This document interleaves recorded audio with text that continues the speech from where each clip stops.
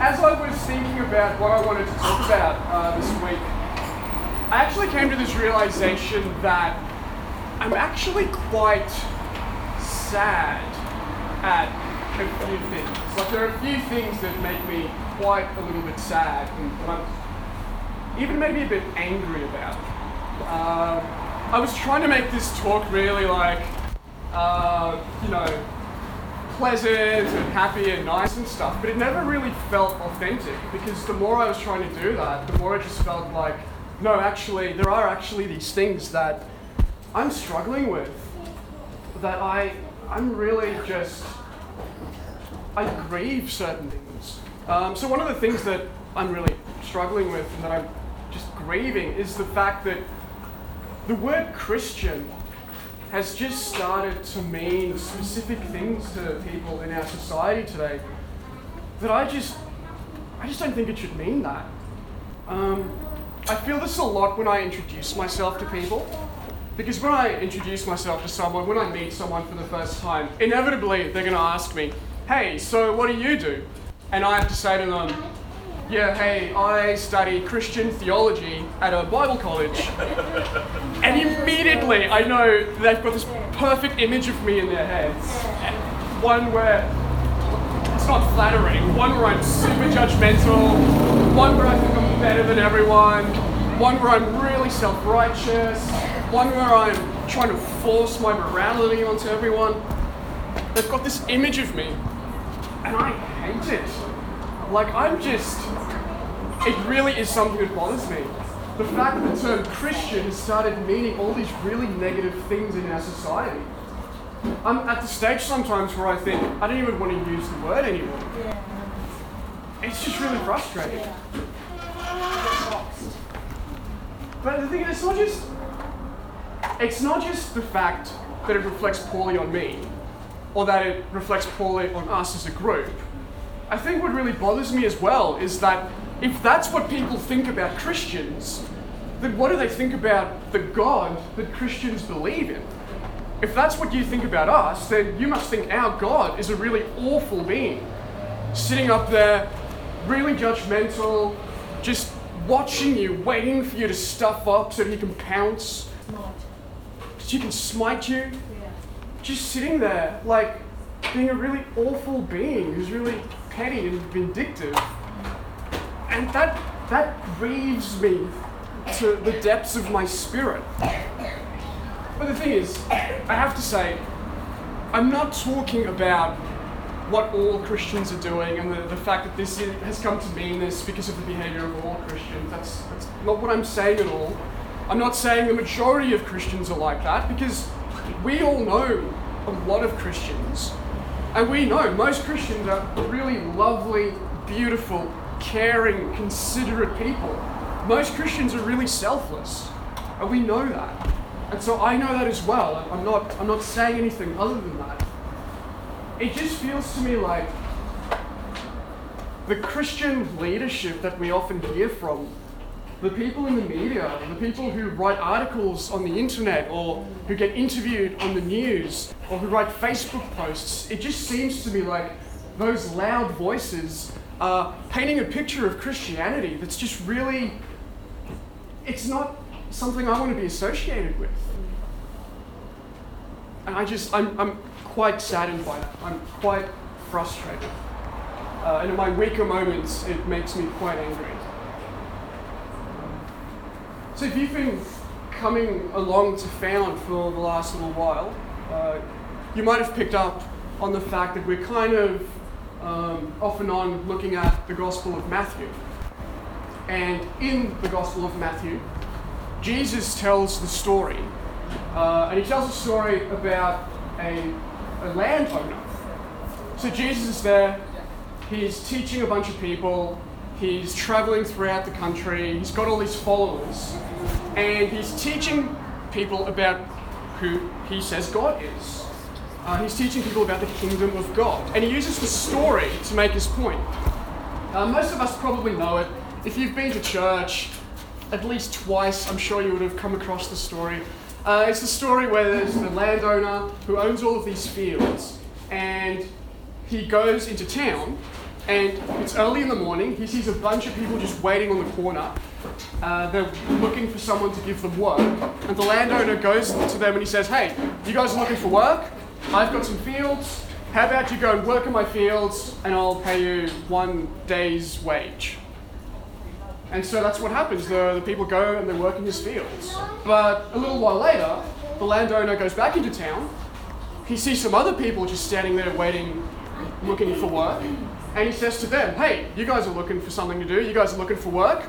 Come and work in my fields. And I'll pay you whatever's fair. And he does this throughout the day. He goes to town. He finds more and more people who are looking for work, who are looking for something to do. And he says to them, come and work in my fields. I'll pay you something that's fair. He does it over and over and over again. He keeps on going back. Until it gets quite late in the day. And about an hour before the end of the day, about an hour before it's knock-off time, he goes into town again. And he sees some people waiting there. And he says to them, why are you guys waiting here? What are you guys doing? And they say, we want to work. We want to feed our families tonight. We'd love to work and get some money, but no one's offered us anything. No one's come over here to give us some work. And the guy goes, okay, I know there's only an hour left. What the hey, come and work in my field and I'll pay you whatever's fair. And so at the end of the day, and you guys know this, at the end of the day, the landowner goes, okay, it's time to pay everyone. He calls everyone together and he starts paying people. And he starts with the people who he employed last. So the people who only worked for about an hour. And he gives them their wage and he pays them a full day's wage. And the other people are seeing this and they're going, this is incredible, because if the people who only worked an hour is getting a full day's wage, imagine what we're going to be getting. But, like you know, the landowner continues to pay people and he gives everyone the same amount of money. He gives everyone a day's wage. And people get really angry. The people who work for the whole day says that's not fair. They get angry at this guy who's paying everyone the same amount of money. So Jesus is telling a story, and he says, when the laborers received their wages, they grumbled against the landowner, saying, these last worked only 1 hour, and you have made them equal to us, who have borne the burden of the day and the scorching heat. But he replied to them, friend, I am doing you no wrong. Did you not agree with me for the usual daily wage? Take what belongs to you and go. I choose to give the same to the last as I've given to you. Am I not allowed to do what I choose with what belongs to me? Or are you envious because I'm generous? So, in the kingdom of God, the last will be first, and the first will be last. Now, I find that story completely bizarre. Like, I know you hear it over and over and over again, and you get used to it. But really, when you think about it, it's an utterly bizarre story. Because that's not how anyone does anything. That's not how anything works. I mean, I'm sure nobody here has gotten a contractor to come over to your house. They've finished with the job. They've given you the invoice, and you go, no. Take the invoice back. Add another 0. You know what? Add 2 zeros, and that's what I'm going to pay you. Like, it's ridiculous. It doesn't work that way. Nobody does things that way. The world doesn't work that way. And yet, Jesus is telling a story that says that's how God works. That's how God operates. God is a God who can be extremely unreasonable, but he's unreasonable in one direction. He's unreasonable in the direction of generosity. God is a God, the God that Jesus shows us is a God that doesn't treat people the way they deserve. He doesn't look at a person and make some calculations and go, okay, this is what you deserve, here you go. The God that Jesus reveals to us is a God that doesn't care about merit. That God just gives good things to people lavishly because that's the character that God has. That's the God that Jesus reveals to us. that's the God that we see in the story. Now imagine if that's how we lived as Christians. Like imagine if you said to someone who you just met, oh yeah, by the way, I'm a Christian. And they go, oh wow, you're a Christian. That means you're extremely generous and you're extremely kind and you're extremely selfless and you just give of yourself and you're loving. But imagine if that's what the word Christian meant to people today. I mean, the thing is, they'd still think Christians are crazy, but at least it would be a good crazy. It'll be a beautiful crazy. It'll be a good thing. I just think if that's the way we acted, the whole world would be upside down. And it would be just wonderful. But the thing with the story is, it's actually also a difficult story to hear. Because what I'm tempted to do is, I'm tempted to take this story and to point the finger at other people, at other Christians, maybe the leaders of the Australian Christian lobby, for example, and I'm going to show them the story and I'm going to point the finger at them and go, what are you guys doing? I want to judge them. I want to look down on them. Yeah. But if I do that, I've missed the entire point of the story. Because the uncomfortable truth of this story is God is generous to everyone. God doesn't treat us based on our merit. God doesn't treat us the way we deserve. That's true for me, but it's also true for the people that I'm really, really angry at. It's true for the people that make me really, really sad because I don't agree with what they're doing.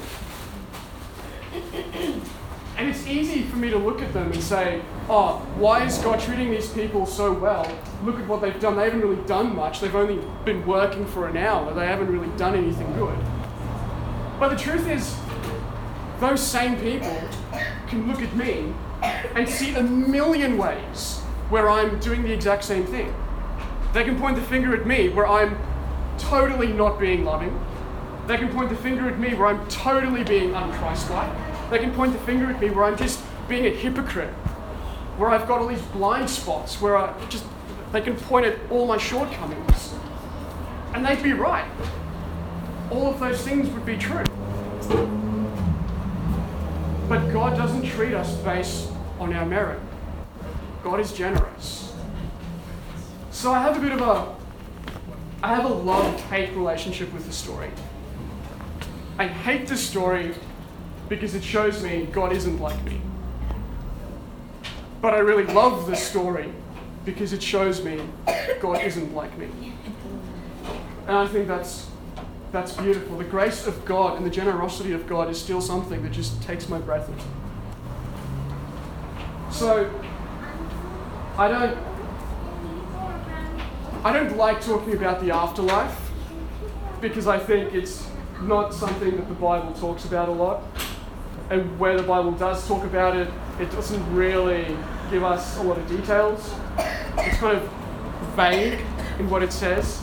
So I don't really like talking about it. But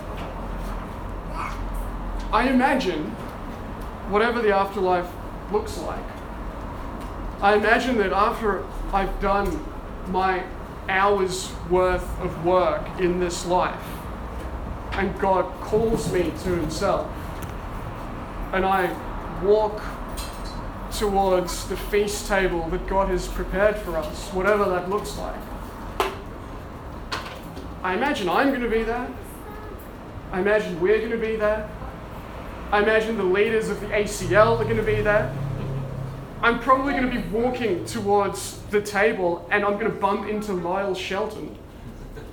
And I imagine we would fall to our knees and embrace each other as brothers.